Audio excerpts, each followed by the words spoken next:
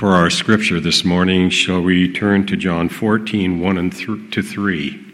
I'm sure that each one of you know these three verses.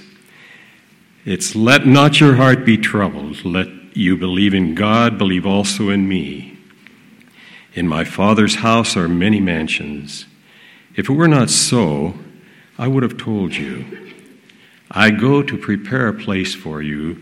And if I go and prepare a place for you, I will come again and receive you to myself, that where I am, there you may be also."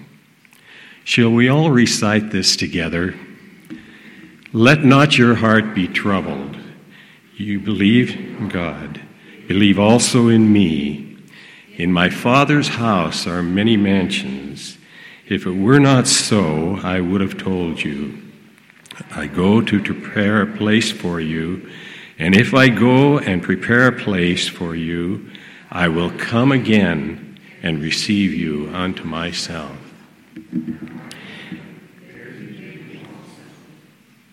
May God bless these verses for each one of us. Morning, church family. How was your week? Was it good? Okay. Well, I see it's sunny here in Sequim. I was told it never rains here. But it does, doesn't it, every now and then? Just not as much, perhaps, as where I live. Before the service began, I asked Pastor Mark, I said, "How long should I go?" He said, "You go as long as you want. There's no guarantee we'll be here, but you just keep doing your thing." And churches have trap doors up front. Did you know that? The preacher goes too long, the guy in the back hits that button, and out I go, and you guys just kind of carry on your business. But I'm going to share with you this morning what the Bible teaches on the topic of fear. There's a lot of fear in our world today, a lot of anxiety, a lot of worry, a lot of uncertainty.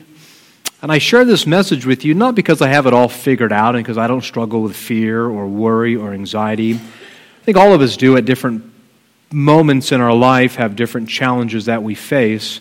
But I shared this message with you this morning, and my prayer is that it would give you hope, that it would give you courage, because the world that we live in today is a pretty scary place. And I can't even imagine what it must be like to not be a believer, and to just be going through and watching the news and not sure what's going to happen and thinking that this is it. That would be really scary. And so we have the hope in Christ, as we've read there in John chapter 14. So I'm going to share with you this morning on fear. Before we start, though, let's have a word of prayer, then I'll open up with kind of a fun story. Father in heaven, we want to thank you for today. We thank you for the privilege that we have to come here together, Lord, to open up your word. I pray and I ask, God, that you would open our hearts, that you would open our minds. It's been a busy week.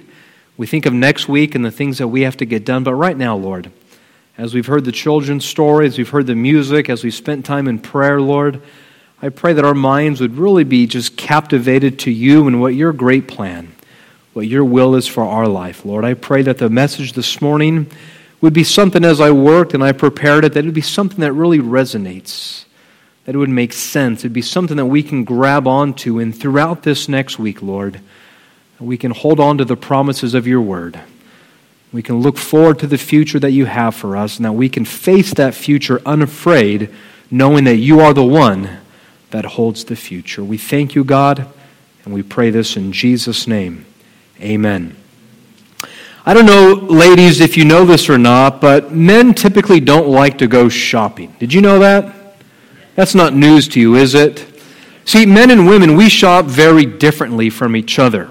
When I go shopping with my wife, even if she has a list, she likes to go up and down every single aisle of the store because she wants to see what the store has. And I say, but we've been in Target like 1,000 times. But she likes to look. You give a guy a list and send him to go shopping, what does he do? If an item he needs, if an item is on his list, but it's not on that certain aisle, does he go down that aisle, men? Yes or no? There's no need to go down that aisle. Because what I need is not down that aisle, so there's a difference there in how we shop.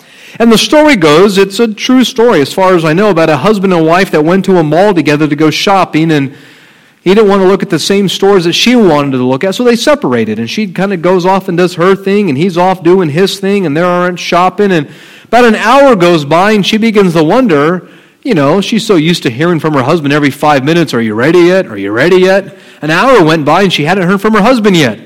So she goes looking for him, and she can't find him anywhere. And she's calling him, and she's texting him, and, "Where are you? Where are you?" And he's not answering.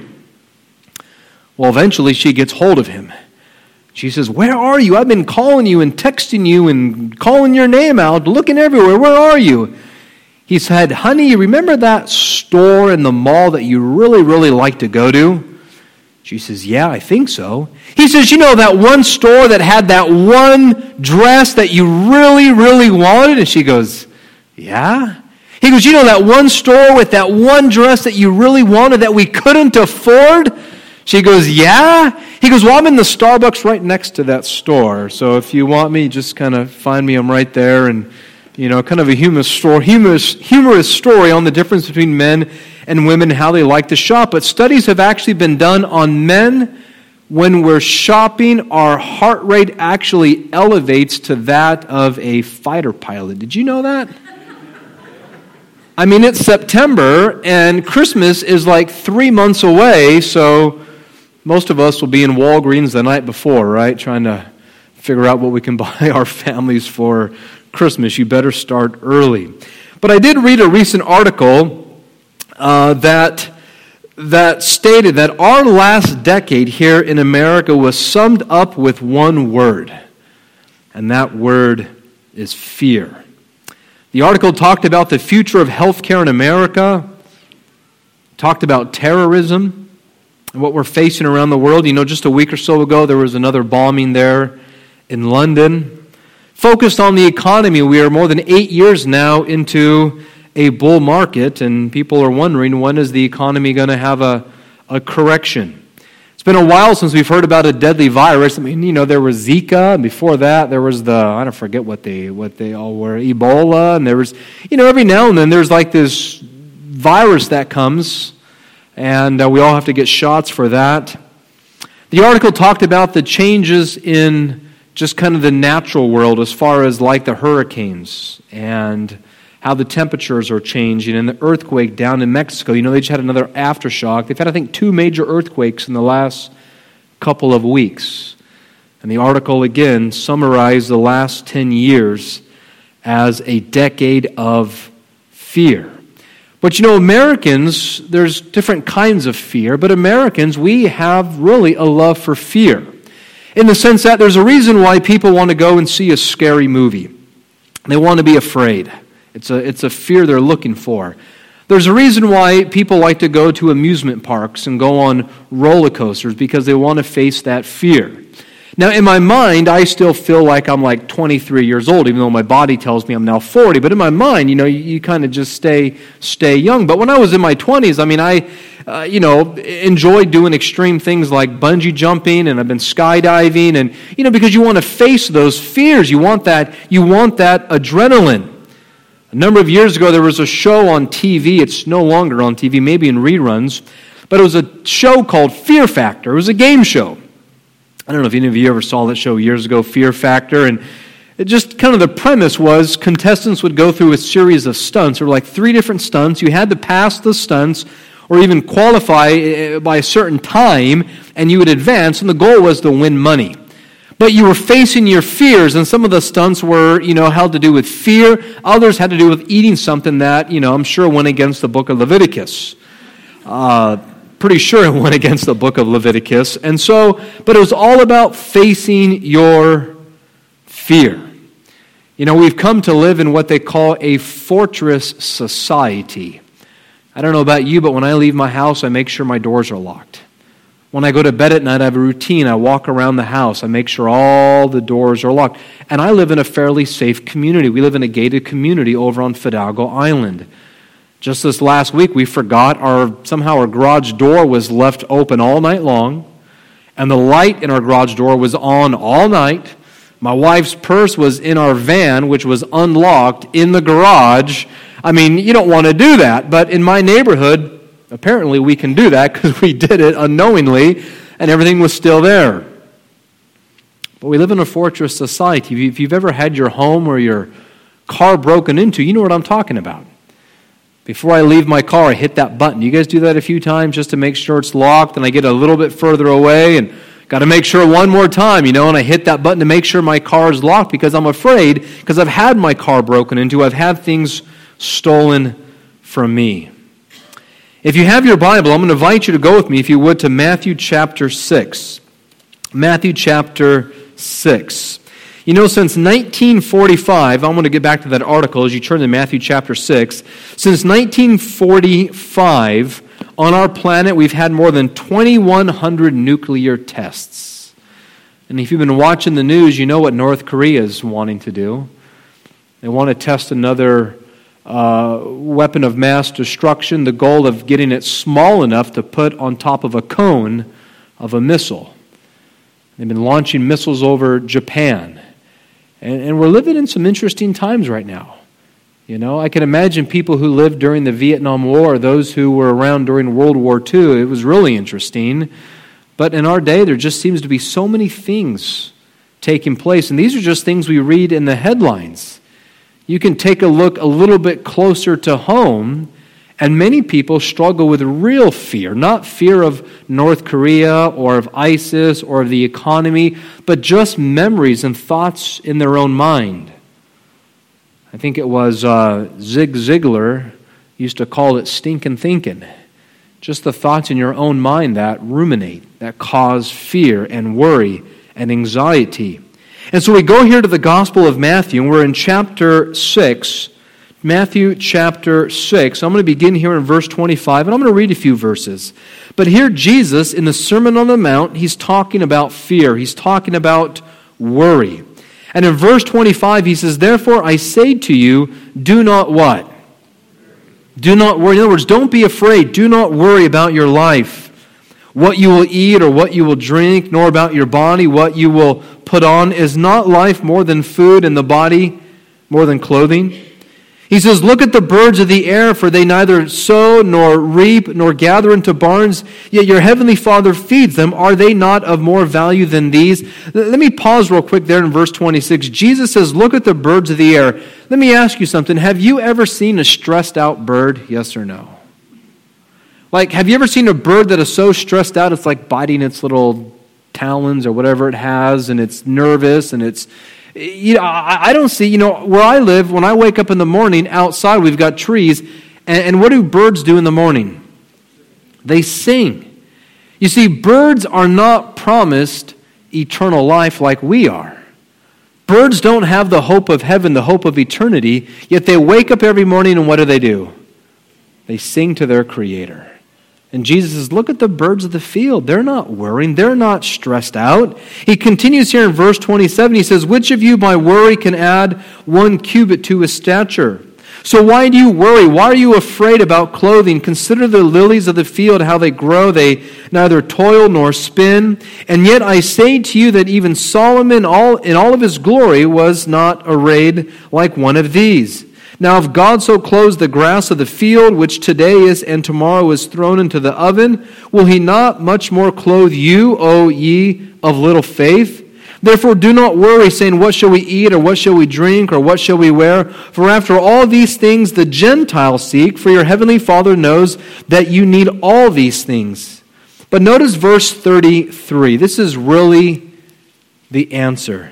In verse 33, Jesus says, "But seek first the" what? "Kingdom of God and his righteousness, and all these things shall be added unto you." When you are worried, when you are full of fear and anxiety, in that moment we are not thinking about his kingdom, are we? We're so focused on ourselves and our own problems. We're thinking about things that happened in our childhood or in our past. We're so focused living back in the past, or we're worried and we're thinking about what's going to happen in the future. Jesus tells us to not worry about those things. Focus on today. Think about his kingdom is what Jesus tells us. And then turn a couple of pages, if you would, to Matthew chapter 10. and verse 31. Again, Jesus is on the same theme, Matthew chapter 10 and verse 31. He says, "Do not fear, therefore, you are of more value than many sparrows." Again, this idea that Jesus is speaking to the common people of the day, and they didn't have ISIS or I guess they had leprosy was the disease of the day, and they were being subjugated by the Roman armies. I guess that was their form of ISIS. So they certainly had problems back then. But again, Jesus is trying to grab his audience, their attention, and say, don't worry about the past, don't worry about the future. Instead, focus on the present and think about the kingdom of God. You know, so often in our minds, when they start running out of control, we have to tell ourselves to quit listening to ourselves and start talking to ourselves, focusing on truthful statements, getting into the Word of God. I think of examples of individuals in the Bible, and I saw in the Sabbath school classroom I was in this morning, there was a poster on the wall, and I need to go there and take a picture because it was just fantastic. It was a list of all the people that God has used and all the problems that they had. I'm always amazed at who God chooses and who God picks. Tuesday night I was or I guess it was Wednesday night, I was down in Federal Way. I was here Monday, then Tuesday I was in Federal Way having dinner. We hired somebody on to work with me in evangelism. And the guy we hired on, I'm asking him about his past, and it was the second interview. I was just he and I were just talking as guys. And he was sharing with me his history, how he was in gangs and used to do drugs. He's had 2 brothers killed as a result of being in a gang when he was younger. They got a big family, like 10 kids in his family, but 2 of his siblings were killed as a result of gang violence that he was in. He was a drug dealer. And he shared me part of his story, and I shared with him a little bit of my journey, my story. I wasn't in a gang, but like all of us, we're on a journey. We have a story. We have a history. We have things in the past. But he and I found it humorous that the 2 individuals for the Washington Conference that are going to be spearheading evangelism, one of them is an ex-gang member drug dealer. That's Nehemiah. And I was a skateboarding punk rocker who had blue hair. And we just thought that was so funny. That the people that God picked to do evangelism here in Washington are just a punk rocker and a gang member. They're not, straight A students. We don't have doctorates from Andrews. We're just people that love God and want to share Jesus. I think of examples in the Bible. I think of the example of Daniel in the Bible. Think of Daniel. You know the story of Daniel. It's in Daniel chapter 6.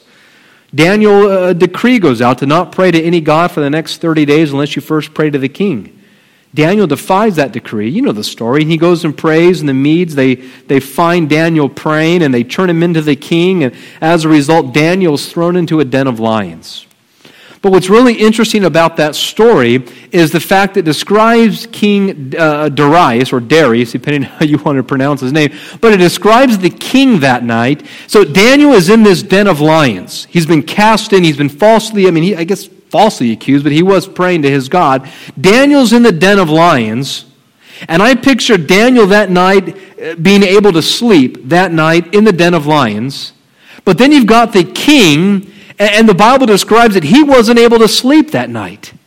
He's pacing his royal palace.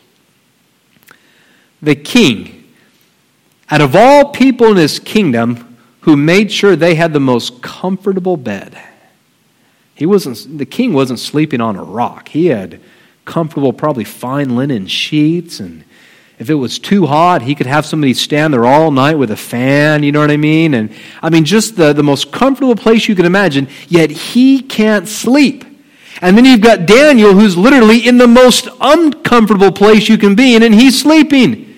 Because Daniel had so much trust and faith in his God that there wasn't fear, at least not in the sense that we think. He had trust in God. How many of you would like to be able to have trust like that in God?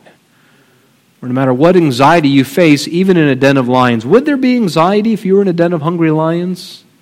The Bible says the next morning, you know the story, those guys were cast in that accused Daniel before they even hit the bottom. The lions had devoured them. The Bible tells us in 1 Peter chapter 5 and verse 7, it says that we should cast all of our cares on Him who cares for us. You look at the story in the Bible of the 12 spies. If I were to ask you to name all 12 spies, you could only probably tell me 2 of the names. And who are they? We don't remember who the other 10 are, do we?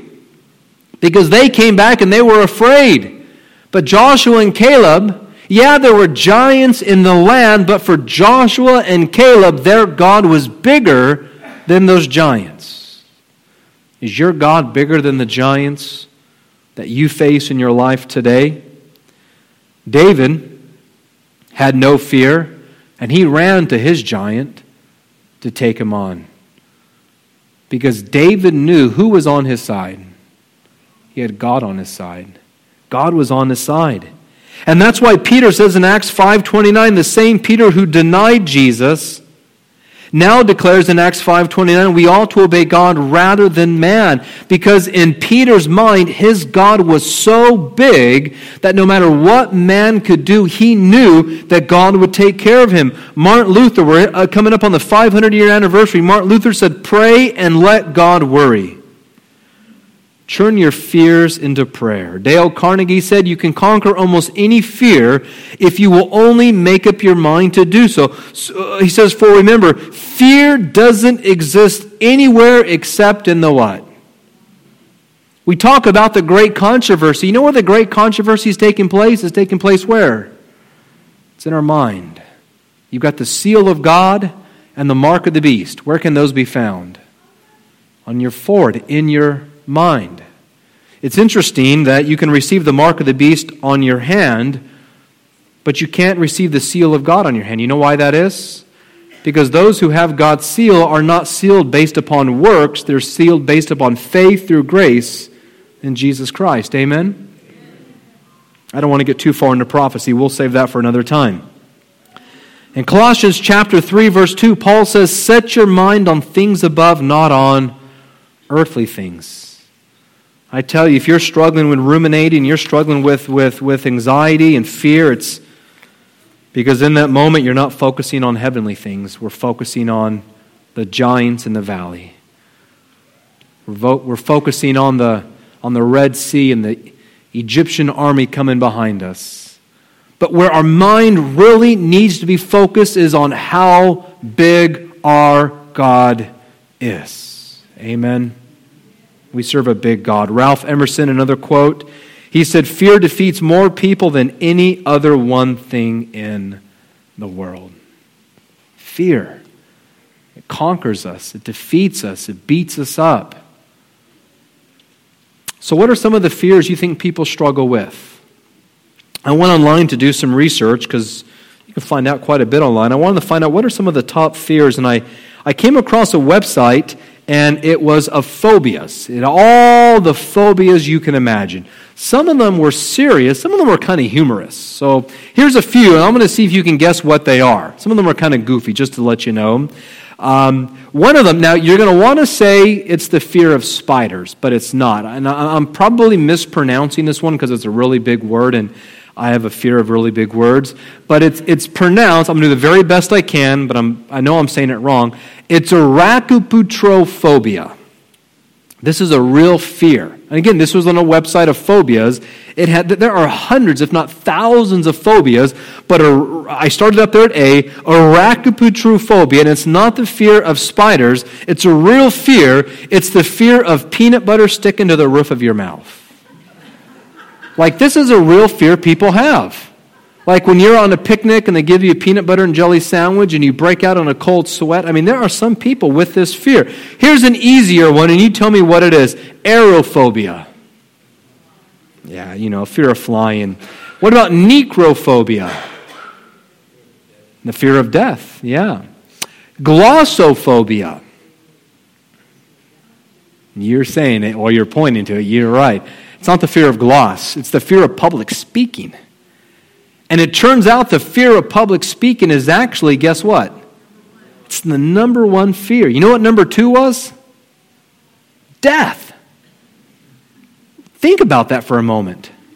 You've done some funerals, haven't you, Pastor? You've conducted some funerals. That means when you're doing the funeral and you've got, sometimes people like to have a casket down here in the front, an open casket. That means if you're doing the funeral and you were to take kind of a poll of the audience, more people would rather be in that casket than up here giving the eulogy. Imagine that. That's interesting how we are. So public speaking, what about zoophobia? That's the fear of what? Animals. Here's an easy one, phobia. Just the fear of fear, right? Now here's the one that I struggle with a little bit. Cynophobia. That's the fear of dogs. You say, really? You're afraid of dogs? Well, let me explain. I'm not afraid of little dogs. Pretty much if a dog is smaller than a cat, it is not legitimately, in my book, a dog. All right? I know I just offended some of you, but that's okay.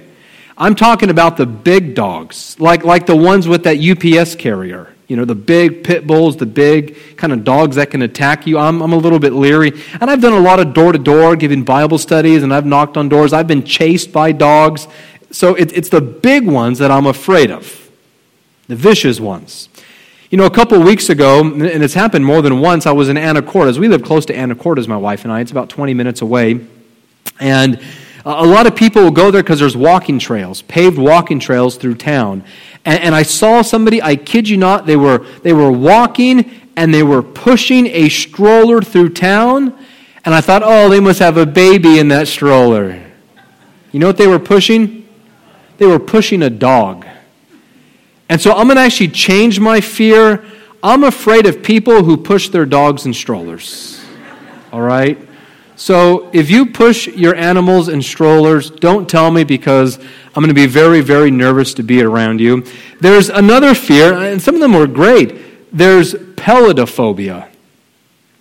Pelidophobia. That's the fear of bald people.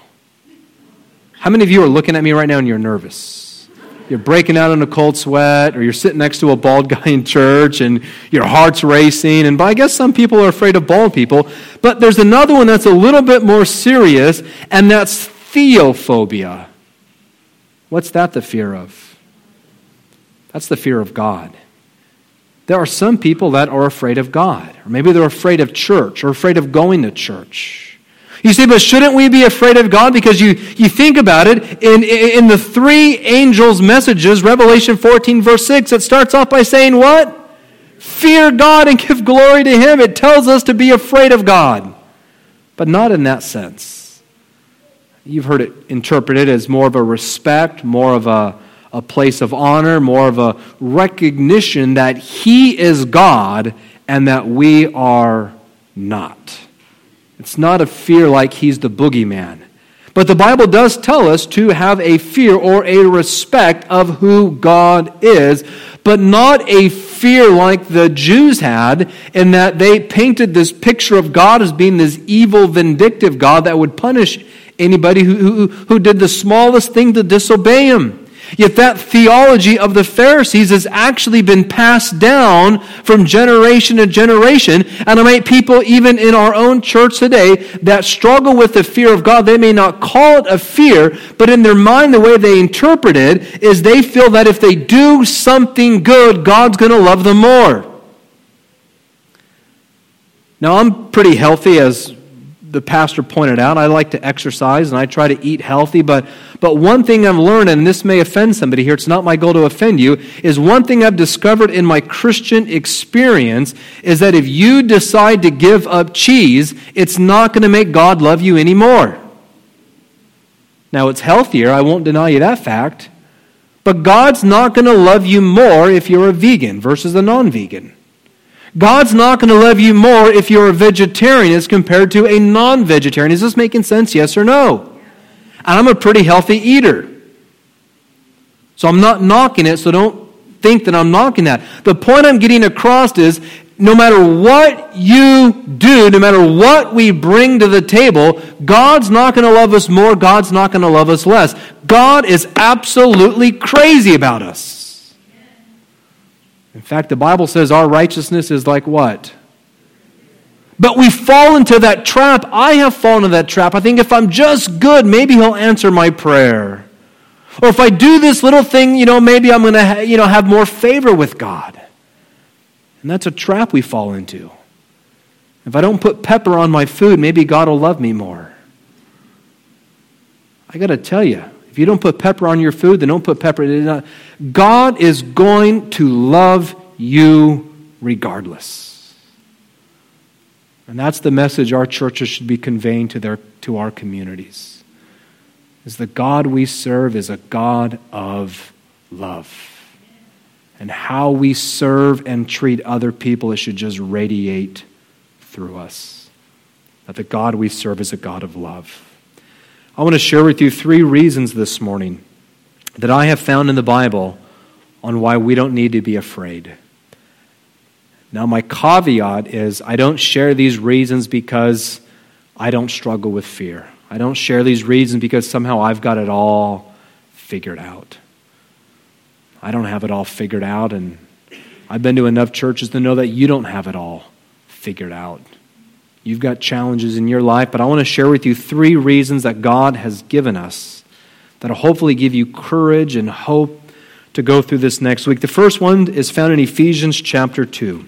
If you have your Bible, I invite you to turn with me, if you would, to Ephesians chapter 2. There we go. And we're going to take a look. These are passages that you're familiar with. Ephesians chapter 2, verse 8 and verse 9. Ephesians chapter 2, verse 8 and verse 9.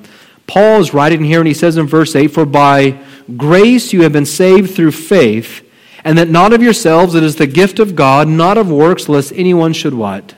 Should boast. You see, the number one reason why I think the believer should not be afraid is because we have the hope, we have the promise that Jesus not only loves us, but Jesus' grace is sufficient to save each and every one of us. And I have to remind myself that, I have to allow it to sink in, that there's nothing I can do to make God love me more, there's nothing I can do to make God love me less. But we try. Somehow it's in our DNA from past generations. We think we can be good enough. God has promised us salvation. And when He promises something, all we have to do is what? We believe. We accept it. When God parted the Red Sea, what did the children of Israel have to do? They just had to believe and accept it and move forward, right? I mean, I'm convinced in my experience that God has made things so easy. But what happens between our ears, we make things so hard. God has promised us salvation. You see, there inside of each and every one of us, there is this longing, this emptiness within the human heart that needs to be filled. Today, teenage girls look to fill that emptiness by finding affection from boys. Boys fill that void or try to fill that void with sports. Grown-ups look to their jobs. If I can just get ahead, if I can get that promotion, that new office, if I can have that sports car, if I can have this or that, I'm going to be satisfied. Women try to find it in the perfect pair of shoes. But maybe it's not shoes. Maybe it's just feeling accepted among their peers. I use the term the other soccer moms, but just feeling accepted within the ladies here, even within the church, to feel like they belong. I heard the story once. It was of my old boss when I worked at Amazing Facts. Doug Batchelor told the story, and I think he was the pastor in the story that I'm going to reference to, but a pastor went to a home to visit a gentleman who was on his deathbed.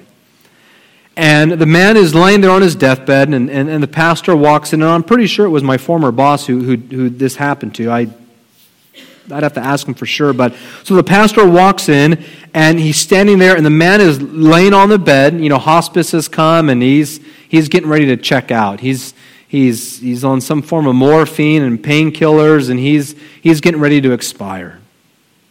And as the man is laying there, he's kind of muttering something over and over and over and over again. And the pastor had to get really close to his ear to kind of hear what the guy was saying. And he noticed that the man was quoting from the book of Jeremiah, chapter 8 and verse 20. But he was putting a little twist on that verse. See, the verse actually reads, the harvest is past, the summer is ended, and we are not saved. But the man was quoting it over and over again, but instead of saying we are not saved, he was repeating over and over again, the harvest is past, the summer is ended, and I am not saved. The harvest is past, the summer is ended, and I am not saved. Imagine getting down to the very final moments of your life. You know it's all going to go dark. And knowing that you do not have a relationship with Christ, that you've squandered your life. There's no reshuffling the deck. There's no going around Go and collecting that $200 or hitting free parking to stay alive in the game. This is the one chance. You get one roll of the dice. And to go through life and realize all those opportunities you had to make sure your life was right with Christ.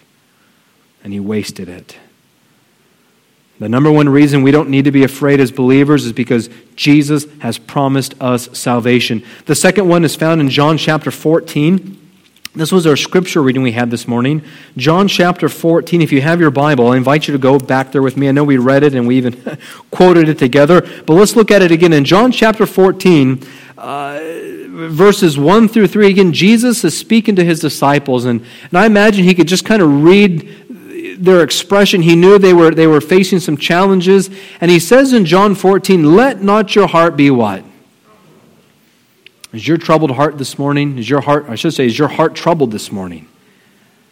He says, you believe in God, believe also in me. In my Father's house are many mansions. If it were not so, I would have told you. And I go to prepare a place for you. And if I go and prepare a place for you, I will come again and receive you unto myself, that where I am, there you may be also. Jesus gives us the hope of heaven. He says, look, I'm going to go for a season, but I'm going to prepare a place for you, and I'm going to come again. And that's the hope. That's the blessed hope, as Paul describes it. When Paul was faced, when he was chained in that Roman prison, when Paul was being beaten, when he was being shipwrecked, Paul found his hope in Christ. He knew and believed that Jesus was coming back again. You look at the book of Revelation, I should say the New Testament. 1 out of 25 verses speaks on the second coming of Christ. You go to the book of Revelation, and there's a single theme that runs through that last book, and that is Jesus is coming back again. Revelation 1:7, behold, he comes quickly. You go to chapter 22, 3 times, behold, he comes quickly, he comes quickly, he comes quickly. It's as if you miss it the first time, he repeats himself. If you were dozing off in church, he repeats it a second time, right? Or a third time. The theme is Jesus is coming back. The second reason we don't need to be afraid is because Jesus is coming back, and that's not pie in the sky. People may mock it. You may say, I believed this since I was 10 years old. When I was 10 years old, I thought he was going to come, and now I'm 80 years old, and it seems 70 years have gone by. He will come. In his time, he will come. The third reason we don't need to be afraid, and our final Bible verse is 1 Corinthians chapter 2 and verse 9. In 1 Corinthians chapter 2 and verse 9. Here Paul is quoting from the book of Isaiah. And in 1 Corinthians chapter 2 and verse 9, he says, but as it is written, eye has not seen, nor ear heard, nor have entered into the hearts of man the things which God hath prepared for those that love him. You see, God has promised us salvation. Jesus has promised that he's coming back again. But here he also gives us the hope, the promise that he is preparing a place, and it is something that we can't even imagine. You can't even imagine what heaven's going to be like when he recreates this new earth. Have you thought about heaven? Have you imagined in your mind what that first day is going to be like? I don't watch a lot of TV. Most of the stuff I get is on Facebook, social media. But I watched a couple of videos this last week, and they brought tears to my eyes. You know, some people are born colorblind. They can't see certain colors. They go their whole life and they can't see certain colors.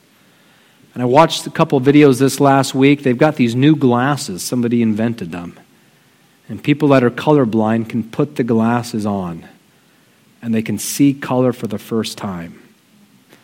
And they showed this man. He must have been in his 50s. He was a young guy, right? He put these glasses on. Just his expression, he was looking around. He was outside. There were balloons. They made sure there were colorful balloons. He was outside. He was looking around. He was just like, wow. Seeing colors he had never seen before. He looked down at his pants. He said, that's why they called them blue jeans. He had never seen the color blue before. Like his jaw dropped and tears were coming down his cheeks. And this sin-ridden world to him was beautiful as he was looking around. Imagine what that first day is going to be like in heaven. When we put on our own spiritual goggles, so to say, and we look around and say, wow, I didn't know shades of that color even existed. I didn't know it was going to be this beautiful. I knew it was going to be good. If you read my bio, you know one of my hobbies I like there in the bulletin is I like to go surfing. And 20 years ago, there weren't too many of us, but I can remember taking the ferry across from Coupeville to, when I lived in Oak Harbor, to Port Townsend to drive along the 101 to head down to either Elwha River mouth or I'd go out to La Push to go surfing.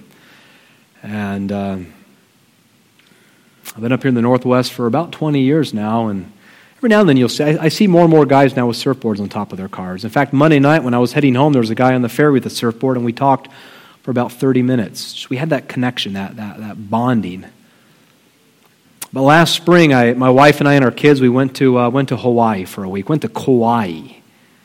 If you go to Hawaii, I'm going to tell you right now, just go to Kauai. Such a beautiful island. Oh, I've been to a few of them, and Kauai it's my favorite. I love it. But we were at, I think Poipu is the name of the beach. All the words sound the same to me. Poipu. And I went surfing there. It was a fun beach. They have sea turtles right there on the beach. You watch them. And the sea turtles, real slowly, they kind of graze out into the water, and the water's crystal clear. I had a surfboard, and I paddled out there to a place called Shipwrecks. Kind of fun to surf a place called Shipwrecks, you know. And just a sea turtle was swimming out there by me. I'm paddling out there, and the water's clear, beautiful. The weather was warm and beautiful. Big old white, puffy clouds up in the sky, and I'm sitting there on my surfboard, just enjoying life. And I don't know about you, but every now and then we have those moments in life where we say to ourselves, can it get any better than this? Have you ever had one of those moments before where you're just in that, like, can it get any better than this? Let me describe some of those moments for you. 18 years ago in La Conner, when my wife was all dressed up and my beautiful wife walked down the aisle at our wedding, and I was standing here, well, not here, but at the church.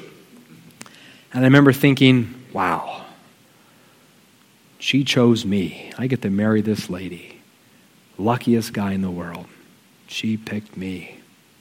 How cool is that? That was one of those moments. When my daughter was born, when my son was born, one of those moments. It's just like, man, this is real. But out there in Hawaii surfing, I was in one of those moments. I remember I said to myself, and I said to God, I said, can it get any better than this? And I felt God speak to my heart. He said, Tyler, you just wait. You haven't seen nothing yet. You just wait and see what I'm preparing for those that love me. It will absolutely blow your mind. And that's the reality, friends. The reality is that we are broken people. We are helping other broken people recognize that there is nothing to fear. I know we're going to struggle with it, but when we think about it, salvation has been promised to us. Jesus has promised He's coming back. Jesus is preparing a place so incredible for us. You see, the real fear factor, you say, well, what is the real fear factor? It's not some stupid game show on TV that's now in rerun circulation. The real fear factor is the thought I want to leave you with this morning. The real fear factor is going through life knowing that you do not have Christ. The real fear factor is knowing that when Christ comes back, you are not going to be ready. The real fear factor is knowing that you have sacrificed all of eternity. You've clung to a single grain of sand, and in doing so, we have sacrificed the entire beach. If you have Christ, then you have hope. Amen? The hope of glory. Our closing song this morning, I'm going to invite you to grab it. It's How Great Thou Art, number 87. Beautiful song. We serve a God, and He is great. If you this morning want to say, Lord, I want to face my fears head on. I know they're going to come. I know it's going to hit me sometimes. But when it does, I'm going to stand on your word, believing that salvation's through you, believing that you love me, believing you're coming again. If you say, Lord, I want this to be my hope today, I'm going to invite you to stand. Hey, let's bow our heads and let's pray together. Father in heaven, you are a great God. You're an amazing God, and we are thankful, Lord, today that we are not on this planet all alone. There are things all around us that do trouble us, both around the world, in our own community, maybe in our own families. Maybe terrorism has come close to home through divorce and neglect, and maybe we were abandoned or abused as a child, and we're facing things, and it's challenges, but you're a good God. We can come to you, Lord, and there is no challenge too big that we can't bring to you. I'm thankful that you love us regardless of who we are. You love us regardless of what we've done. But you're in the business of helping broken people reach out and point other broken people to the cross. Father, I want to pray especially this morning for the Swim Church, Lord, as we look at the future, as we look at just connecting with each other, with our community, Lord, that your Spirit would be poured out upon this place. I pray for our pastoral team here, that you'd bless them, their ministry, their marriage, and all that they do, Lord. Father, now go with us today. Help us look to you. When fear comes in, Lord, we look to you. We claim the promises of your word. You have told us multiple times to fear not, fear not, fear not. We claim those promises, and we claim them in the precious name of Jesus. And everybody said, Amen. Thanks.